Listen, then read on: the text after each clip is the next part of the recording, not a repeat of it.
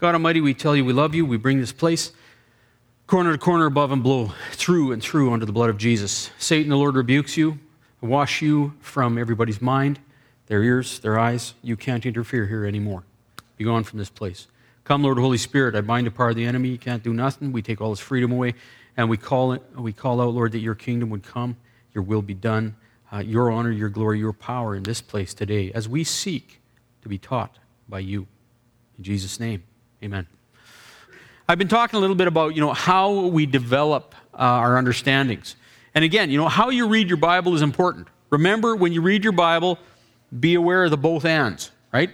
There's stuff that's both and, but there's also either or type stuff, right? Another way, as you read your Bible, you want to look for the didactic and the narratives. And the didactic stuff is the teaching parts of the Bible. It's the theological components of your Bible that you find in the book of Romans. Paul is a big-time theologian. The theological parts as Jesus teaches theology to his disciples in the Gospels. The didactic parts contain the teaching and the theology.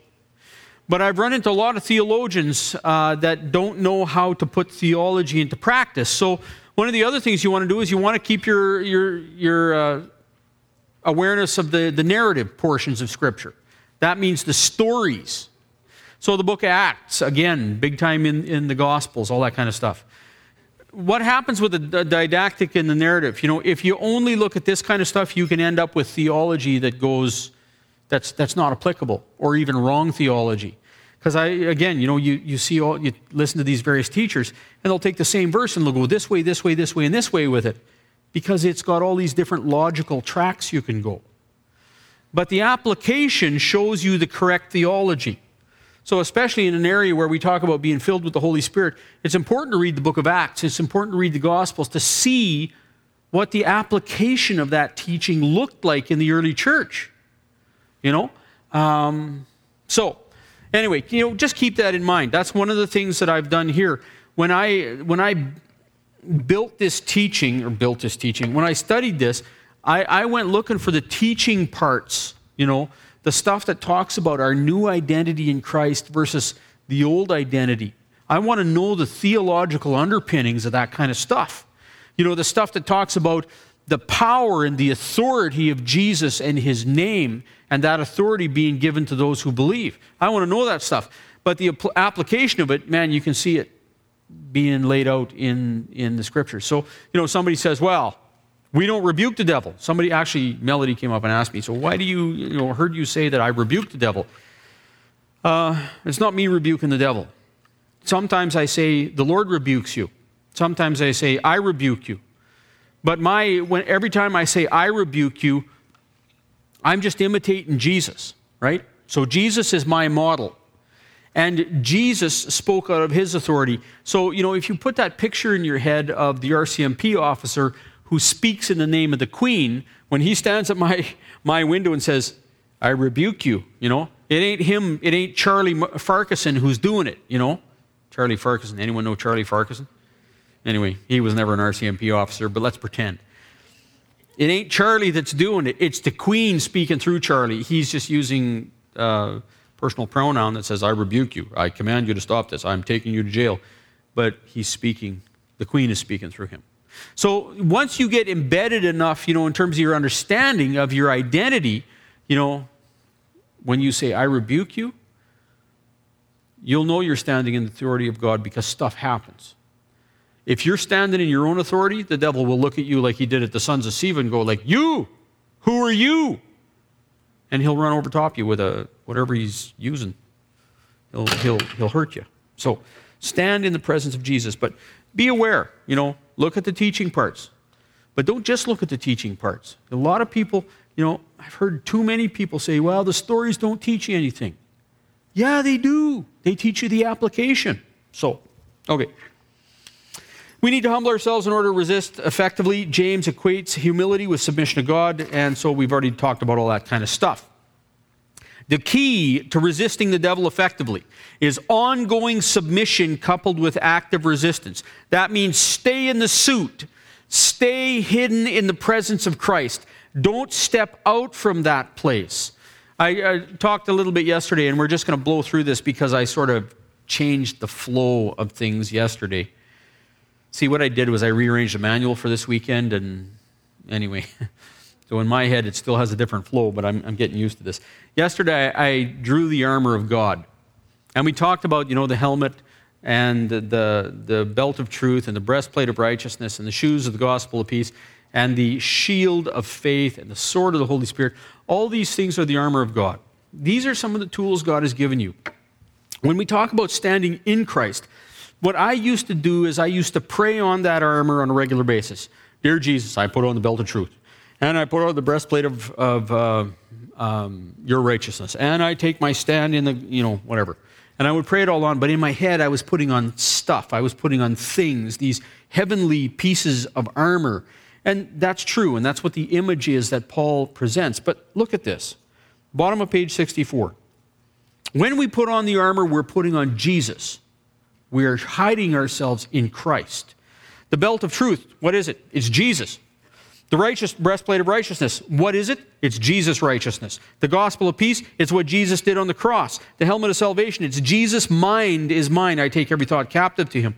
The shield of faith, he shields me by his power through faith, and the sword of the Spirit, his word. We are not invulnerable. Christ is invulnerable. When we put on the armor of God, we are putting on Christ.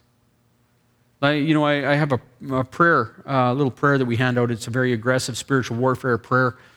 And it talks about praying on this armor. And I had a lady come to me one time and she says, you know what? I forgot last Tuesday to pray all of the armor on. I didn't do it right. I forgot my little prayer card at home and I didn't quite get it all prayed on, and I think the devil got a hold of me. I'm going and she's living in real stress over this. I'm going, well, why would the devil get a hold? Because I didn't pray it all on. It says the full armor of God. I said, you know what? The next time you leave your prayer card at home, I'm going to give you the short form of this prayer, okay? Listen real hard, because this is the short form. It goes like this. Dear Jesus, I'm under your blood. Amen. That'll work? Yeah, that'll work. Because the armor of God, remember, let's not get legalistic about this stuff.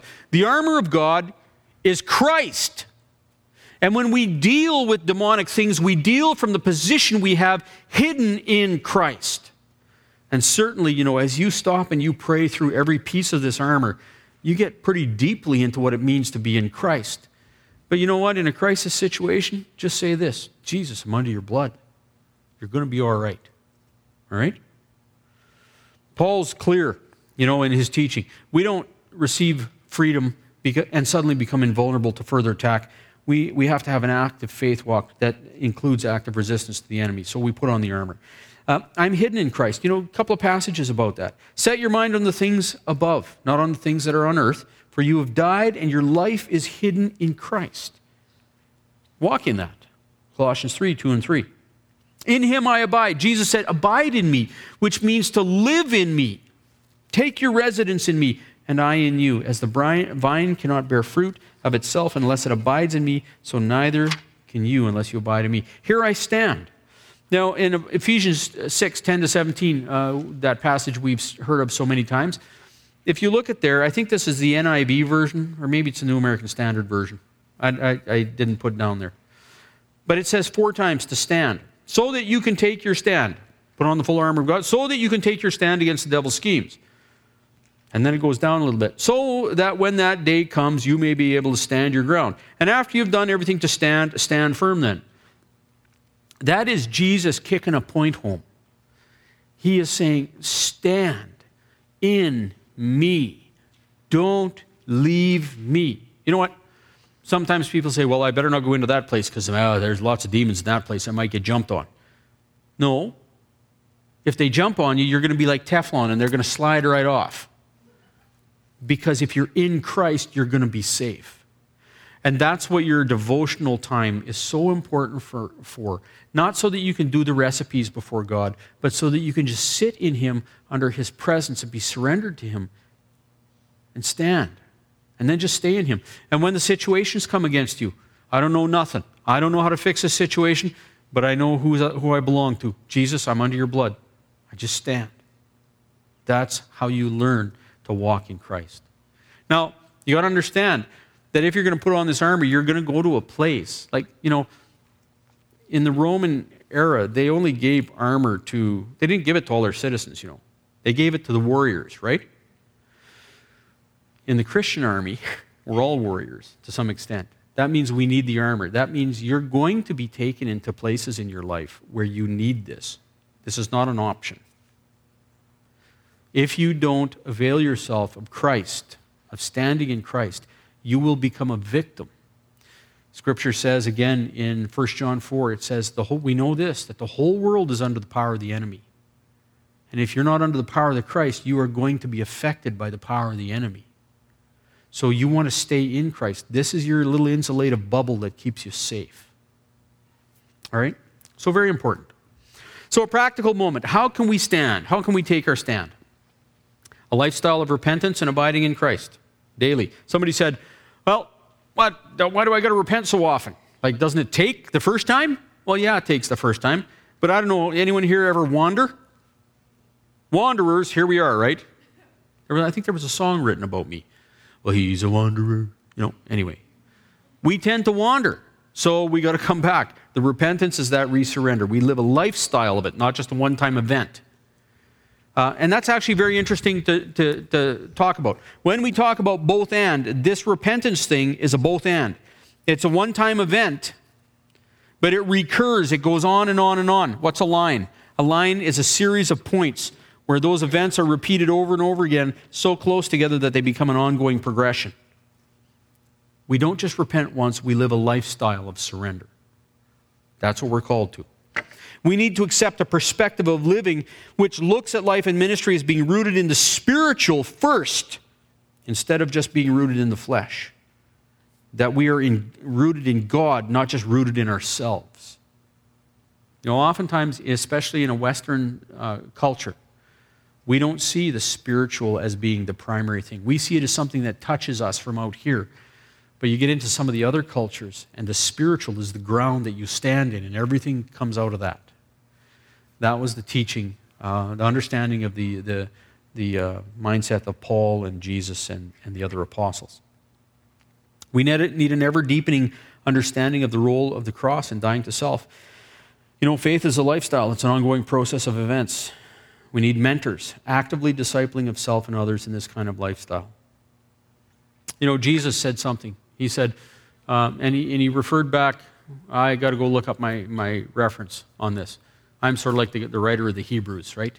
Not that I'm that famous, but I like to say, just like the Hebrews guy said, somewhere it is written. So you might have to look me up on this one. But Jesus indicated, as a pig goes back to its wallow, as a dog goes back to its vomit. Deliverance is not some kind of car wash that then you just go out and, oh, good, I got all that off me. Now I can go party and have my life. Jesus didn't come to do that kind of thing. Jesus is not a car wash. Jesus says, you can't follow me unless you lay down your life, you get done with the old life, and give your life to me, and let's go live the life I made you for. Not everybody's ready for that. You get the pig out, you wash him off. He's been rolling in the muck. You know what's in a pigsty, eh? Anyone ever? My cousin used to raise pigs, and we would try to ride them, and the challenge was not to land in the wrong place when you got thrown off. But the pigs, they roll in all that kind of stuff. So my cousin, he takes his pigs to the fair and washes them down, and what do you get coming off the pig? It's called hogwash, and I wouldn't be drinking it, You get a clean pig, he's all happy, he's all ready to be shown. What does he do? He dives straight back into the manure pile. Woohoo! Anyway, so we want to be careful about that, Yeah, we can go on and discuss that image a little more, especially about the dog going back to the vomit. But we need to walk forward. We need freedom from the demonic entails a total life change, a life walked in surrender to Jesus. Okay, so disciples' ongoing journey of learning to live in Christ. The basic issue with regard to being demonized comes down to living out of our own strength rather than God's strength. This was the temptation of the devil to Eve. to become our own God. And when dealing with the demonic, we have to remain hidden in Christ because we have no strength in and of ourselves against the enemy. So we take these passages and we live them. All right? The place of faith in deliverance ministry. This is a little bit of an interesting one. We've already made reference to this, the sons of Sceva, who tried to cast out demons on their own strength, and it beat the crap out of them and chased them off down the road. So it's a passage. This passage is a study all its own, as it shows what can happen to people who treat the name of Jesus as a magical incantation, and that's important. My mentor used to tell people regularly. He said, the prayers are not magic. Praying the right prayers is not a magic formula. The formulas don't work. The words are only good insofar as you pour your heart into them. The words become an expression of the faith that you have. Sometimes we wonder, how much faith do I have? I don't know. How much do you have? Anyone know how much faith you have? I became a very angry man about this whole issue of faith. Because I like to try to live, I thought I needed faith up here. This is the faith that would heal everybody I came across and fix everybody's problems and do all that kind of stuff. Problem is my faith kept coming in right about there. You know what the distance between this and this is, right? Anyone who comes to the forgiveness course knows this. This is the amount of anger that you live with. If you've got this much faith, use this much faith. God doesn't ask you to use any more than this. Romans 12. You don't live up here. Well, you say, shouldn't I have more faith? You know what? You leave that up to God. God will develop the faith in you. You spend your time in devotion, the Word of God, as you engage it, will build your faith. Sure, it's not that we don't build faith, but you don't have to use more than you have. Sometimes you don't know how much you have. You just say, dear Jesus, I'm at your mercy. I give you all the faith I got. That's got to be enough. And he says, you know what? It is. And he won't lead you into situations where you need more faith than what you have. You just give him what you got. Well, so anyway. So the prayers are not magical. Don't use the name of Jesus as a magic charm. You are speaking the name of Jesus out of the authority and relationship that you've been given. And when you speak that name, well, that's what Paul did. And this demon says, Paul I know, and Jesus I know, but who are you? And he smote them hip and thigh, so to speak. So, anyway, your identity comes out of your faith. Over on page 68, I'm skipping a little bit. Aside from naming the demon as the evil spirit in that passage, the key point here is that faith is required for this kind of ministry. Jesus' name is not some kind of magic incantation anyone can use, and it also illustrates the danger of this kind of ministry for anyone not standing in the finished work of Christ. And I mentioned this story here the other day, but we one of our teams got invited in to pray through a dwelling that had evil spirits. A shaman had tried to come in to cleanse his place and had become deeply ill, almost died, and he wouldn't go back. The spirits did not leave. They just about killed the guy, and he wouldn't go back. He told them they had to phone a priest because he somehow, even though he was not a practitioner of the power of Jesus, he knew that was the power that was needed. It was really interesting. Well, sometimes people wonder, like, why don't demons go sometime? Well, sometimes because of no faith. So there's a story in Matthew 17 about a boy that was brought, and they couldn't cast it out, and Jesus finally cast it out, and at the end, they asked Jesus, go down to verse 19. They came to him privately afterwards and said, couldn't we drive it out? And he said to them, because of the littleness of your faith, for truly I say to you, if you have faith the size of a mustard seed, you'll say to this mountain, move from here to there, and it will move, and nothing will be impossible to you. Has anyone ever looked at a mountain and commanded it to move in Jesus' name? I've done it. Did it move? Technically, if I had the faith, it would have moved. I was told a story about a little Japanese lady. Not a lot of Christians in her area of Japan, no church near her, and she had to walk across a mountain every day to go to church. And the story is told that she looked at the mountain and commanded it to move so she could get to church. And along comes a company that drills a hole through the mountain to set up a train. And then just as they get the tunnel drilled, they canceled the train. Moved it somewhere else. They re-engineered a different route. So they left a mostly completed tunnel. Well, a tunnel that was like it wasn't completed in the sense that the rail bed wasn't done. But the hole was drilled so she could walk. Didn't have to walk over the mountain anymore. And I'm going like, wow, who would know that, eh? But God can move mountains, and sometimes the mountains in your life are simply the mountains of your circumstances. And God brings mountains to your life to stretch you. You know, for me, when we started this ministry, money was my mountain, man. Money was my. Speaking of Stuart, he's waving the bucket back there. You guys can take the offering. Go for it. We're going to take the offering right now. I'm going to just keep talking because I'm always running out of time, and we're coming toward the end of our time here.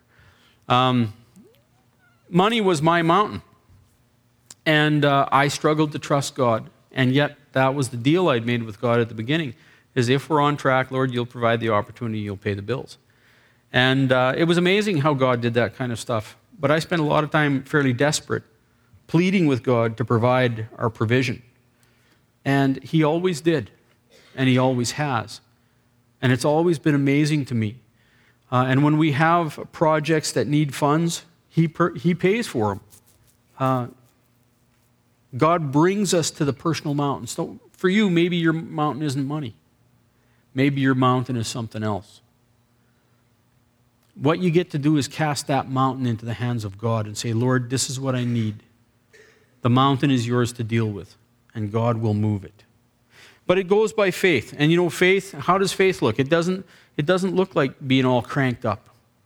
It just looks like throwing something on the mercy of God. Dear Jesus, I'm on your mercy. The act of trusting Him is faith, whatever it looks like. Okay.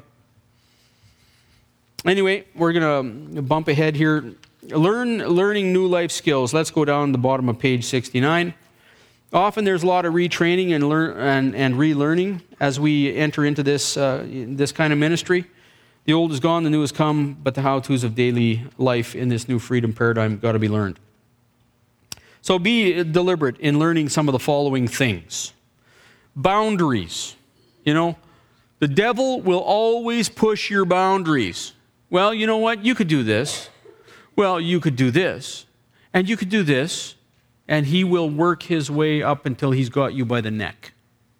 So the devil will push your boundaries, and you need to learn how to set your boundaries. Here I stand, I'm under the blood of Jesus, and I'm done with this kind of behavior. So, you know, maybe you got friends, maybe you got relatives, maybe you got family members, maybe you have a way of interacting with a spouse or with your children that need to change. Maybe you need to set some boundaries on them. Maybe you need to set some boundaries on yourself. For me, one of the things I used to do a lot was yell. I was always yelling, eh? And one day, you know, the comment comes to me, man, you yell a lot. What? What are you talking about? I'm so used to yelling, I just yell. I mean, you know what I mean? No. So I said, Lord, got to set some boundaries on that. I confess and renounce that approach to people. I put it under your blood, and I'm not yelling anymore. I renounce yelling. Well, periodically I had to reset my boundaries, you know. Maybe the way you interact with members of the opposite sex. Oftentimes I have, you know, girlfriends or boyfriends that come and say, you know, how far is too far? You should buy that CD, Living on the Edge. How far is too far? It was a young guy that set that message up for me. He came to me and he said, I have a girlfriend. She looks nice. She feels good. How far is too far? As a youth pastor, I want to be very careful how I answer that, because I will have mothers beating me with chair legs real quick. You know what I mean? How far is too far?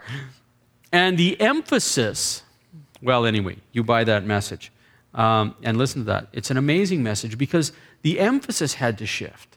It's not about how close to the edge you can get. It's about how tight to the center you can be. And when God needs to take you out to the edge where true ministry happens, He will take you there rather than you going there yourself. You know, you learn how to set some boundaries. You know, people come in. How far is too far? Well, you know what? Here's the edge. Here's the center. Make your relationship about being in the center, and God will take care of the edge. Certain things you're not going to do, back your fence up here and don't do them. You got to set some boundaries. So, whatever. Learn how to set boundaries. Identify codependent or enabling behaviors and find strategies to stop the cycles. Remember, don't submit again to a yoke of slavery. When the enemy will always come back to you and he will bring back the old ways and he'll say, oh, you remember when you used to do this? Oh, man, feels so good, One day I was busy studying for an exam. I was in seminary, and instead of studying for exam, I went out in my garage and I started making a pipe out of deer antler. Because used to like doing craft type stuff, and making a deer antler pipe just seemed to be a skookum thing to do. So I made this amazing pipe, and I went and bought, if you make the pipe, you might as well smoke it, right? Just try it. But I don't smoke anymore. God delivered me from smoking. I don't smoke anymore. But you just got to season it. So I went and bought some of my old favorite cherry tobacco and smoked it. The first bowl tasted awful because it's raw deer antler. It hasn't been cured yet. So I'm smoking deer antler juice. It was disgusting. So I better have a second bowl. Well, that was sort of disgusting too. But by the time the third bowl hit, it was fairly well seasoned. And okay, so I better have the third bowl just to make sure, know what it tastes like. A couple of days later, maybe you should try that again. A couple of days later, then suddenly it's a everyday thing. Then suddenly it's a couple of days. And the Lord spoke to me and he said, Boyd, he says, you're messing with bondage. I set you free from that. You're messing with it again. Don't go back there. He didn't condemn me, but he did give me the warning. Lord, forgive me. I renounce it. I still got that old pipe. It sits in my garage. My kids think it's cool, but it hasn't been smoked since then. So don't go back to a yoke of slavery. Find a mentor. Pick a mentor and imitate them as you learn new ways of living. This is one of the things I did in the area of deliverance. When I came back from Argentina, I knew that I needed to learn about this area of ministry. And this area of ministry is really lacking good mentorship. And if you can find good mentorship, find it. You have to understand something about mentors oftentimes, and this is one of the things with my mentor. He had to sense a call to mentor me as well. Because lots of people went and asked him for mentorship. And he couldn't do it all. But you pray for a mentor, and then you pick one. You ask them. Don't just wait for them to come looking for you. You go ask them. And so that's what I did with my mentor. Will you mentor me? Sure. And then I had to take the initiative to show up and be mentored. And what I learned about mentorship in that whole process is that when you hang out with somebody that gets in on the action, you get in on the action too.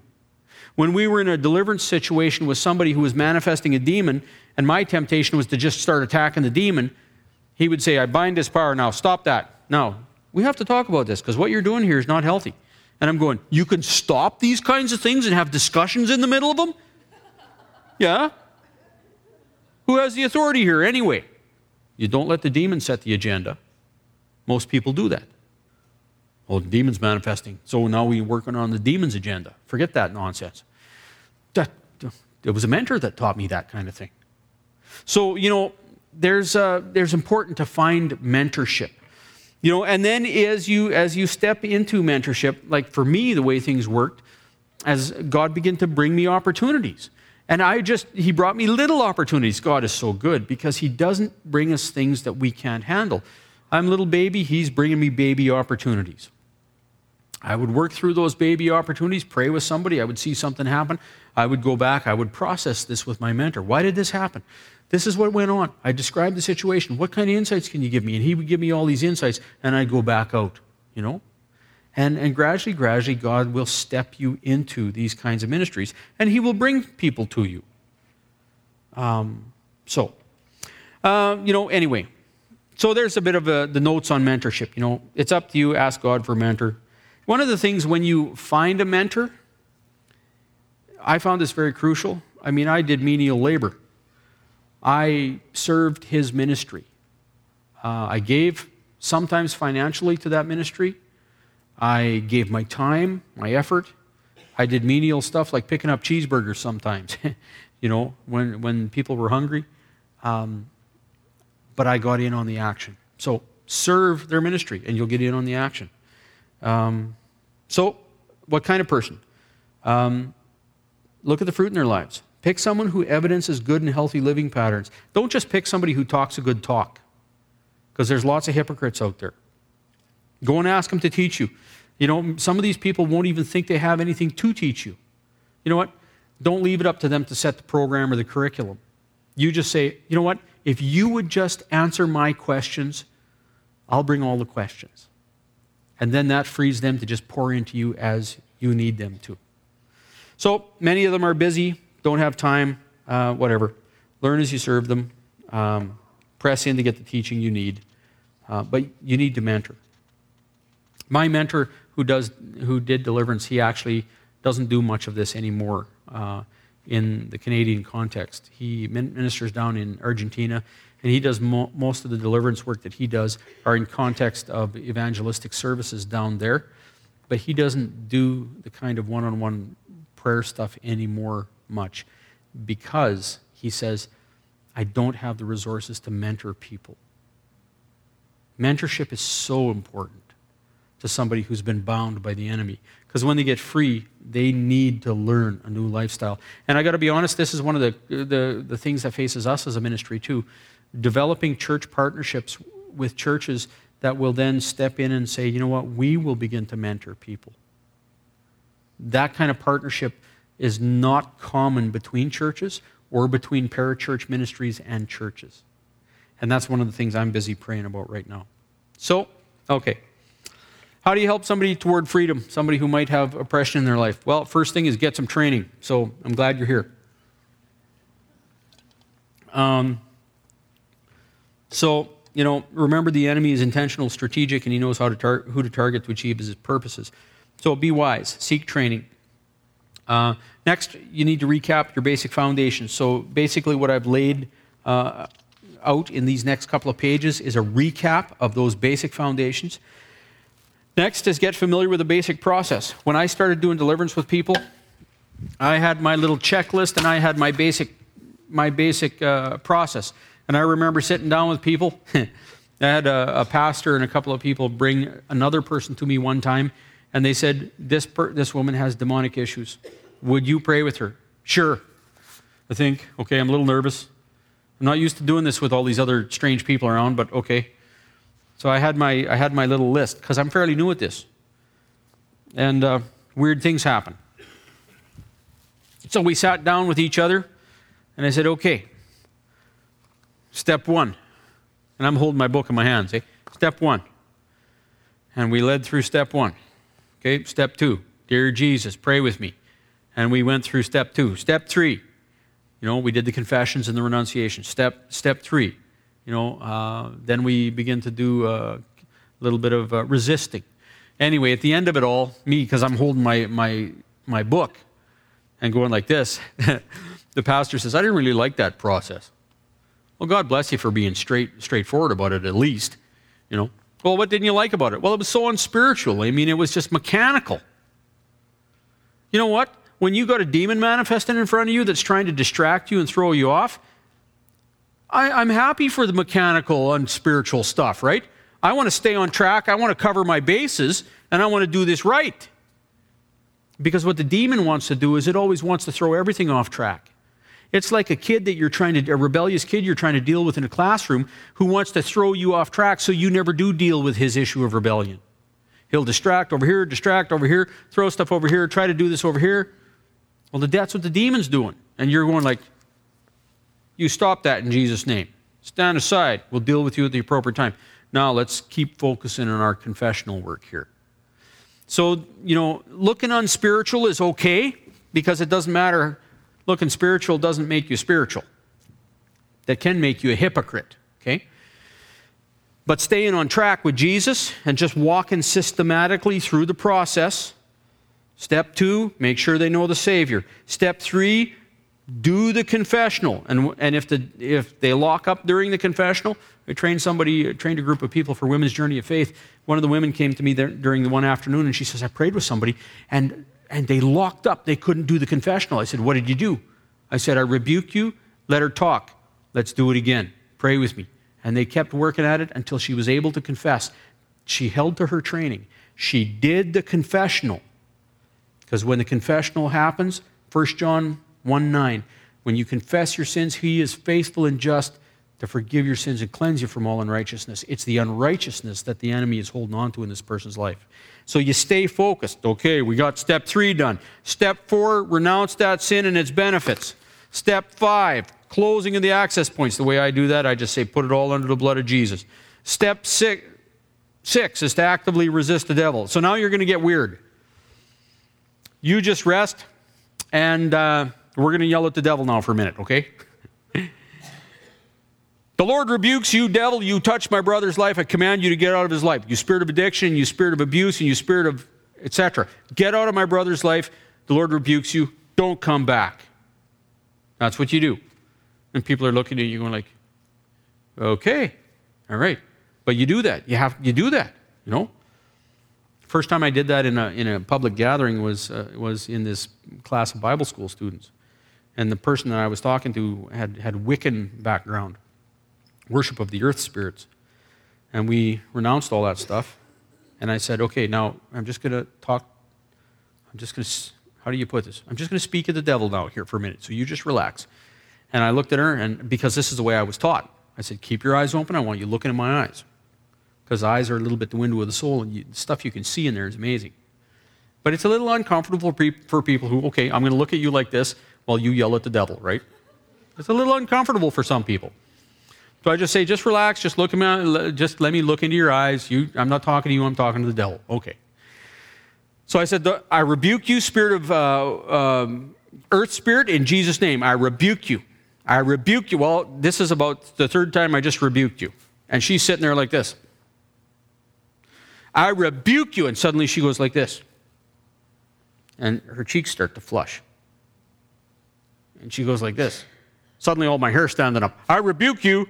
You know, she slides down in the chair and she starts clawing with this hand, and a tear trickles down here. And I'm going, well, okay then.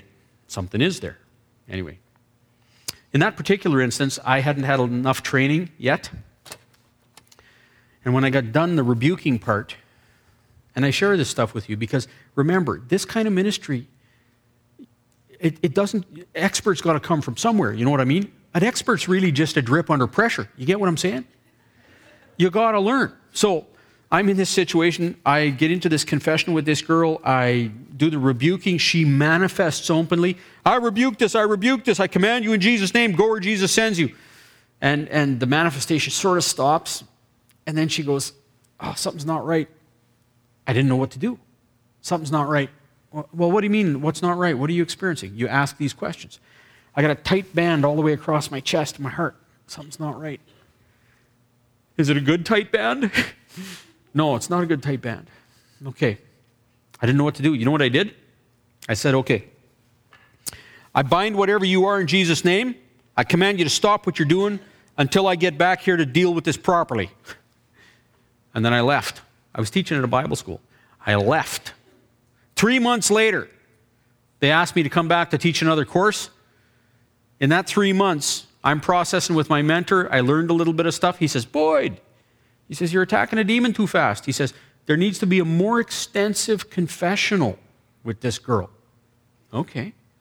So I brought my little confessional sheets, back. You know these confessional sheets?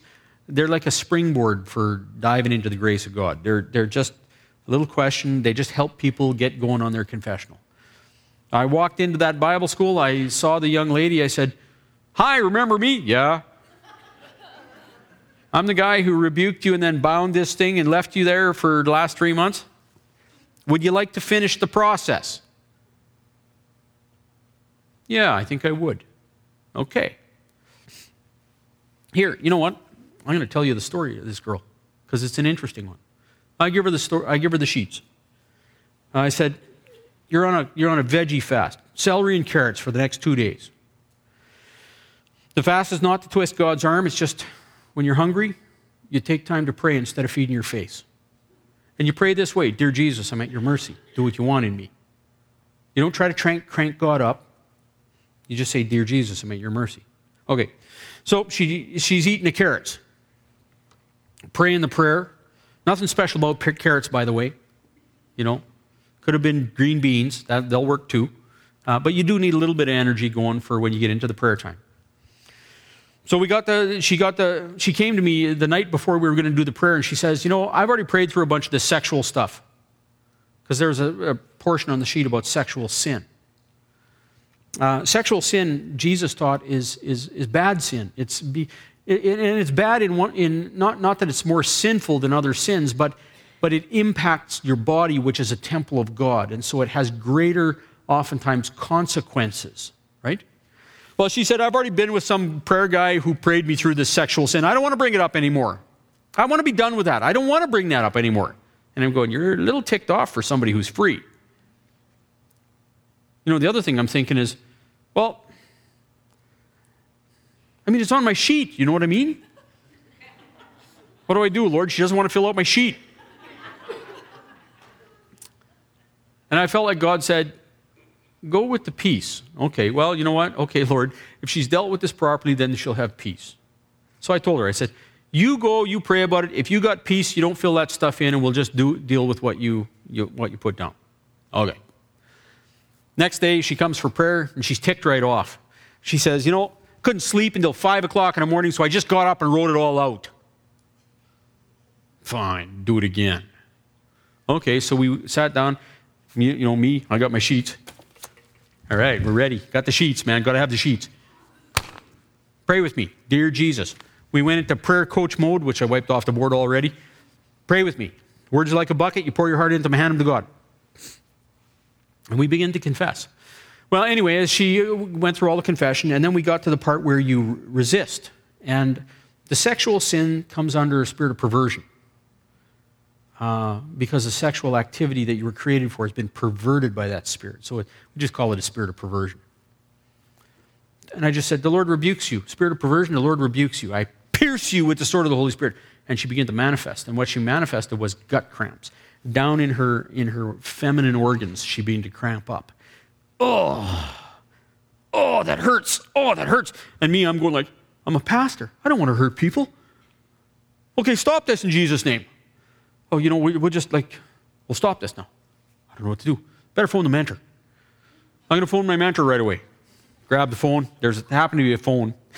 This is sort of not pre-cell phone for me anyway. Grab the phone. Click, click, click, click, click. Ring, ring, ring, ring, ring. That's the blasted mentor. What good is he if he's not around? Click. I said, you know what? We're just going to shut this down. I've already shut this girl down once, eh? The last time was for 3 months. I said, we're just going to shut this down, and then we'll do it. We'll pick it up again when I can figure out what's going on. And she looks at me and she says, you need to get more aggressive here. You're the one that's hurting, and you're telling me to get more aggressive? Yes. Give me the sheets, right? You know what? Why don't we ask God to tell us? If you read 1 Corinthians, there's a little gift. It's called a gift of knowledge, a word of knowledge. And sometimes, how do you do that? Well, you say, God, speak to me. Tell me what I need to do. And then you check this with, the little sheet that I have in the back of this thing on testing God's voice, all that stuff. Anyway, so, dear Jesus, what's the problem? 3 words came to mind. Curse feminine parts. Okay, well, you know what? If I ask her that, I'm going to be weird looking, eh? So if you're going to do this kind of ministry, you're going to be weird looking. Get over it, right? How do you get over it? You do it, and you get weird looking. So anyway, so I said to her, I get this word, curse feminine parts. Does that make sense to you? Yeah. Ooh, we're getting some confirmation here. I said, what makes sense about it? She said, my mother hated having a daughter. My mother hates men. She hates being a woman. She hates having a daughter. I grew up being told that I should be a boy. Grew up her saying that she wished she were a man because men have power and women don't, blah, blah, blah, blah, blah. Ultra-feminist home. Anyway. Her mother spent her whole life cursing her daughter's sexuality.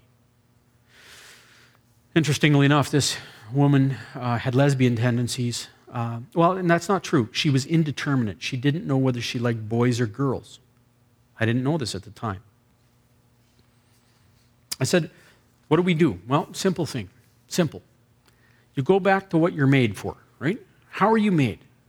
You know Jesus. She knows Jesus. Are you ready to forgive your mom for what she did, all the cursing? Are you ready to simply accept God's blessing on you as the woman he made you to be? She thinks about that and she says, I think so. Okay, you know what?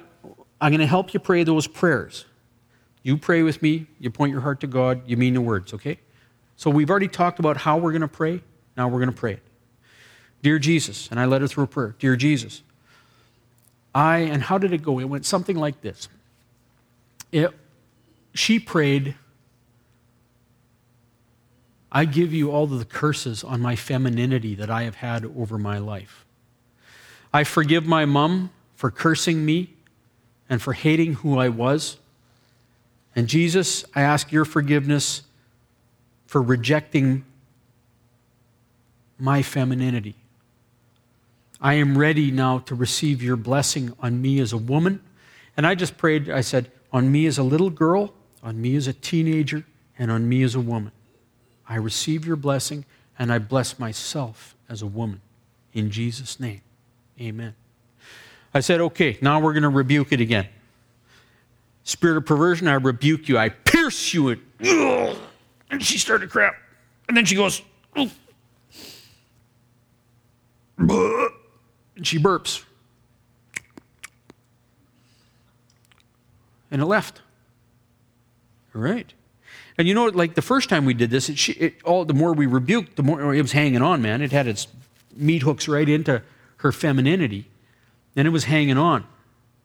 And but with the confession, Jesus washed that in her, blessed her femininity, and it lost its grip and it left. Okay, there's more to this story. I thought, at that point in time, then I had a woman partner sitting with me, and I said, could you do a mother's blessing? I said, I just want you to speak a blessing over this young lady. And so the lady, she stepped right into it. She just said, if you were my daughter, I bless you, I love you, you're beautiful to me. And she spoke this blessing, and the young lady looks at her, and she just gets all teary and starts weeping, eh? And I just thought, oh, what a nice blessing. Why don't we just pray the Holy Spirit comes and just rests on her? Come, Lord, Holy Spirit, we pray your blessing on her. And this look of amazement came over her face, and her arms started to lift up in the air, and she's looking at her hands, and suddenly she's up like this. Oh,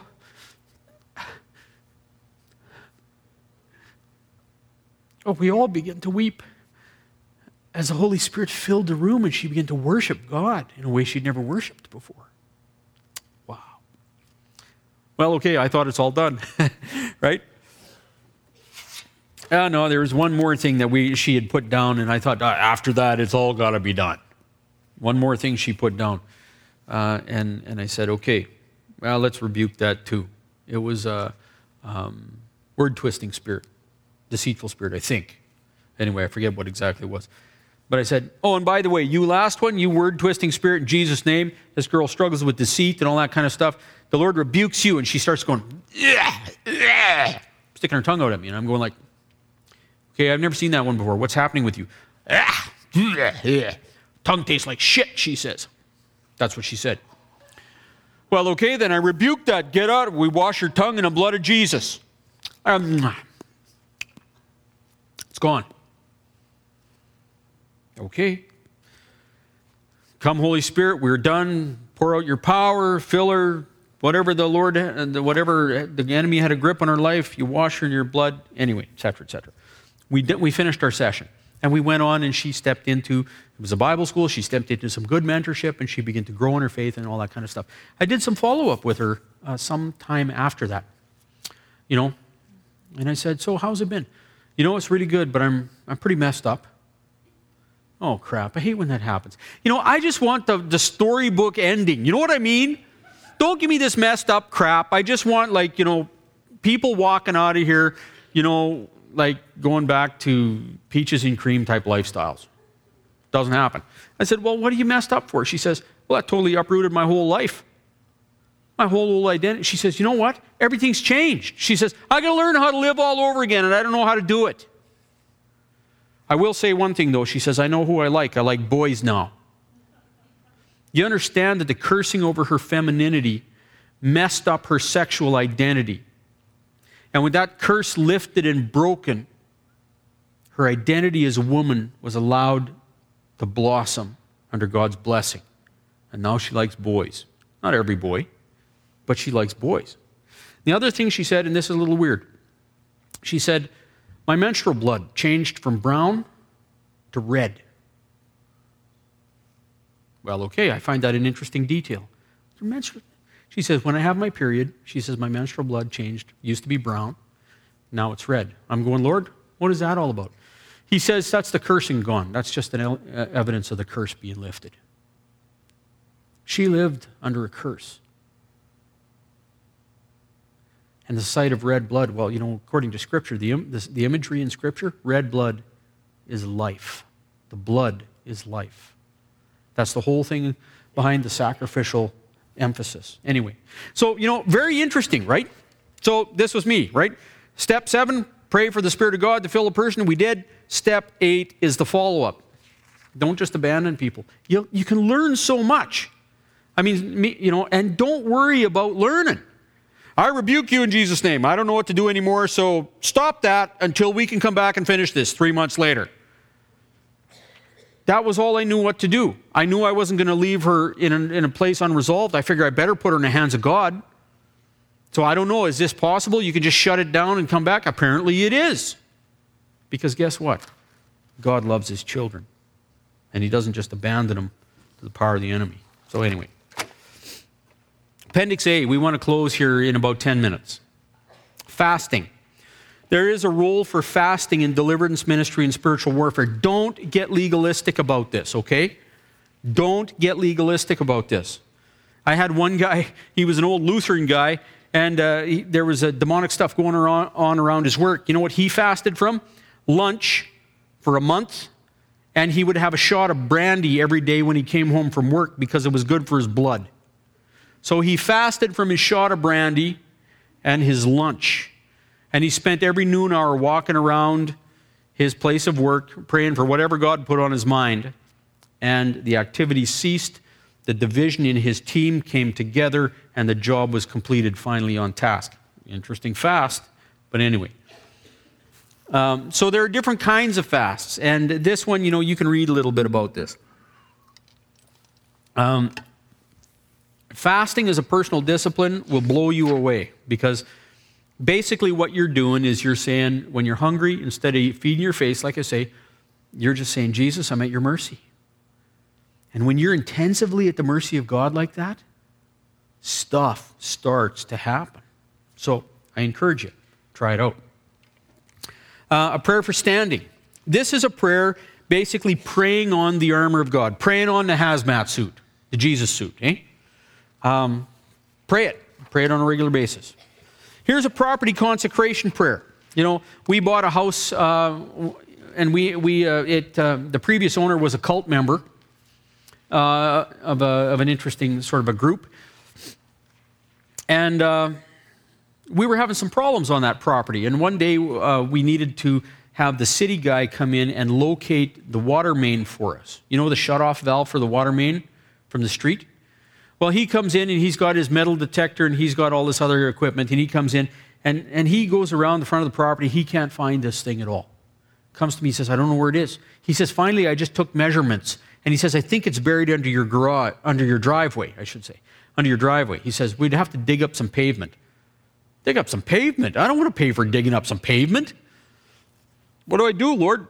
Maybe I'll just pray. Maybe it's the enemy. I'm just under this kind of training now, right? So I'm thinking with a new set of thinkers, and maybe this is something, maybe this is a possibility. So I stepped off to my side. Dear Jesus, I prayed quietly under my breath. This property, every previous consecration in this property, I wash under your blood, command it off of this property. I consecrate this property to you. In Jesus' name, amen. And I stepped forward, and the guy, just as I stepped forward, he says, you know what, I'll try the metal detector again. Fires up the old metal detector. Boop, boop, boop, boop, boop, boop, boop, boop, boop, boop, boop, boop, boop, boop, boop, boop, boop, boop, boop, boop. There it is. Found it right away. That was weird. He says, I just did that place with this. That's weird. Well, he wasn't making anything too spiritual about it. He just got to work. But we have found in our walk, both Jacqueline and I, property consecration prayers are important. We've had a demonic attack that has, you don't think about it as demonic attack. We had 5 VCRs go belly up in the space of a month and a half. Like, give me a break. Who has 5 VCRs? Like, what am I got the VCR curse or what? Pray over the electronics. That does it. I'm ticked off. Like, this is how I learned some of this stuff. I get ticked off. That does it. I don't know if there's like a demon that's attacking my electronics, but the Lord rebukes you, and I put him under the blood of Jesus. And that's the end of all my VCRs but dying on me. And I'm thinking, there goes a crow. Like, you rebuke that, right? So, like, these are some of the things you do. So anyway, here's a property consecration prayer. Take it home and do it on your property. You'll be blessed. And you know what? This is good family learning time too. Take your family with you. Do this as a family. You'll have good times. It helps build intimacy in the family when, okay, Dad's being weird here and we're all being weird here together. Okay. Yeah, there goes another crow, right? So, anyway. Testing the voice of God. Make sure you learn this. This is just the 5 simple points we talked about the other day. How do you know God's speaking to you? Better yet, how do you know the devil's speaking to you? I want you to write another little verse in here. On number 2, does your sense of leading glorify Jesus and lead to trusting him? I want to take you to 1 John. I should have had this one in there. 1 John 4, verses 1 to 3. Beloved, do not believe every spirit, but test the spirits to see whether they are from God, because many false prophets have gone out into the world. So he says, test the spirit. So the spirit behind whatever it is that's speaking to you. A prophet is someone who says they declare the word of God. Specific word to a specific situation for a specific purpose. So you got to test those words. Maybe, like this is one of the things I've heard a number of stories, people that think they're talking to ghosts or spirits of the departed. They look like a ghost. They look like Uncle Charlie. You know what? You ask them, you take them to this and you ask them this. By this you know the Spirit of God. Every spirit that confesses. And when it says confess, that means you declare that Jesus is your God. So spirit, do you confess Jesus as your God, Jesus the Messiah? You ask him that. Every spirit that confesses that Jesus Christ has come in the flesh is from God. And every spirit that does not confess Jesus is not from God. And this is the spirit of the Antichrist, which you have heard that is already coming and is now already in the world. So put that under point 2. Whatever you hear from God has to turn you to Jesus. The evil spirits will masquerade. They will do that angelic voice thing. They will try to deceive you and say, I'm your Uncle Charlie, come to help you out with some message from the afterlife, whatever. You say, Spirit, before I listen to you, do you confess Jesus as the risen Lord? And if he doesn't confess it, you don't be listening to him. Because a demon cannot confess that. Because for a demon, Jesus is not his Lord. Okay? There will come a day, the scripture says, where he will kneel and acknowledge the lordship of Jesus. But Jesus is not his Lord. Its Lord, whatever. Okay? So testing the voice of God. Is it in line with good biblical doctrine? That means you can't just pull one little passage out of the Bible and say, yep, it agrees. That means you actually have to start learning your Bible. You have to get serious about your walk with God. I'm a pastor. I've actually talked to people in my church. So, how are you doing? How's your walk with God? Great.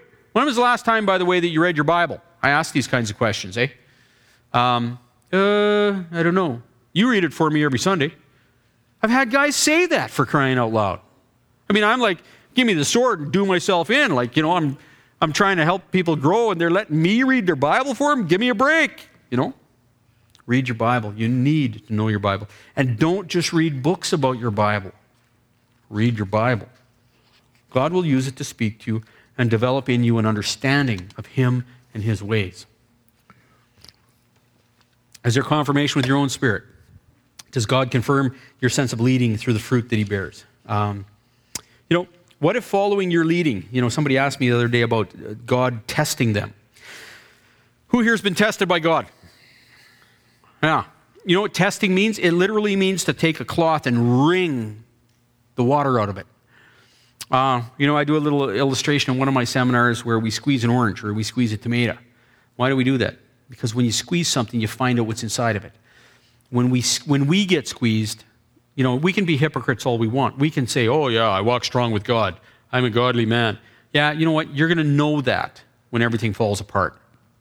And sometimes God says, you know what? We got to bust through that hypocritical veneer that you're carrying because I got more for you. Can't work with a phony person very well.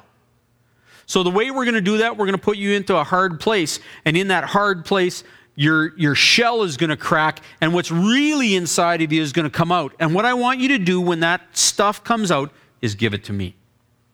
God doesn't condemn you for what comes out of you. He says, I knew that was in you. Give it to me. Yeah, but Lord, oftentimes we've been taught that God's ashamed of what comes out of us. God's not ashamed. God is testing us. He's trying us in order that what is in us might come out. It says Jesus was perfected through the testing and the trials that he went through. What do you mean? Jesus was already perfect. You know how you tell a cloth is dry? You wring the crap out of it, and when nothing comes out of it, you go, it's dry. That's what happened with Jesus. Was he perfect? Yeah, he was perfect. But when the world and the devil and the flesh squeezed him, the only thing that came out was righteousness. I don't know about you, but when I get squeezed, a lot of times other stuff comes out. Jesus says, give that to me. I'm going to forgive that. Okay? So there is a place for testing. And if that's happening in your life, I always say, if you rebuke something and it doesn't go away, and if you repent of it and it doesn't go away, then God's got a different purpose. And it's a purpose that he's building something in you through trial. And all of us will receive trial. Jesus told his disciples, temptations must come. Those trials must come. And if they treated the master this way, how much more will they treat the servant this way? Keep your eyes on me. That's what Jesus wants. The only way to learn how to keep your eyes on Jesus is to have to do it. So, okay. Good enough. And the back page is the picture of me looking all happy. There you go. So, I want to thank you for this weekend. We're 4:59. I want to thank you for coming out this weekend. I pray that God has given each of you something that you can walk away with. By no means will you have absorbed everything in this. I encourage people to come back to these events for repeat teaching. I got people that have come to the forgiveness event, for instance. I mentioned here the other day, Susan said she took her about 5 times to get ready to forgive. We have other people that have been to that forgiveness event, a dozen times. It's like peeling an onion. When you come and you take this, you'll get a few points to work with, and then you'll go work with them. And then you'll come back and you'll get another few points, and you'll go work with that. And gradually, your walk with God will deepen. And these tools will become familiar to you. I say, about having your sheet. I started out doing prayer with people like this. Okay, now do this step here, and now let's do this step here. And I didn't look too spiritual, but I stayed on track. Gradually, as I did that kind of prayer ministry, I internalized that, and I now just function. And yet, when I'm deliberately going through people, through a deliverance process with people, I will still make use of my sheets. So, don't feel like you're looking unspiritual. God didn't make this stuff for brainiacs. He made it for the simple people, of which I is one, So I'm glad I got some company here. Anyway, let's close with a word of prayer. Father, we come before you in the power of the name of Jesus. And today, Lord, this weekend, we just simply give you what we have to give. Father, Romans 12, 1 and 2, it says that we offer our body a living sacrifice, and that this is our act of worship to you. And what that just means, Lord, is that we don't have to offer you something we don't have. We just give you what we got. We thank you, Lord, that is your dream come true. Father, teach us, Open the heart of Christ to us. Open the heart of God to us, that we may see and know that which destroys, that which is sinful. That we may see and know, Lord, that which is healthy and life-giving. And that we may see and know that the enemy has lost his power. And that as we repent and put ourselves in your hands, you lift us up.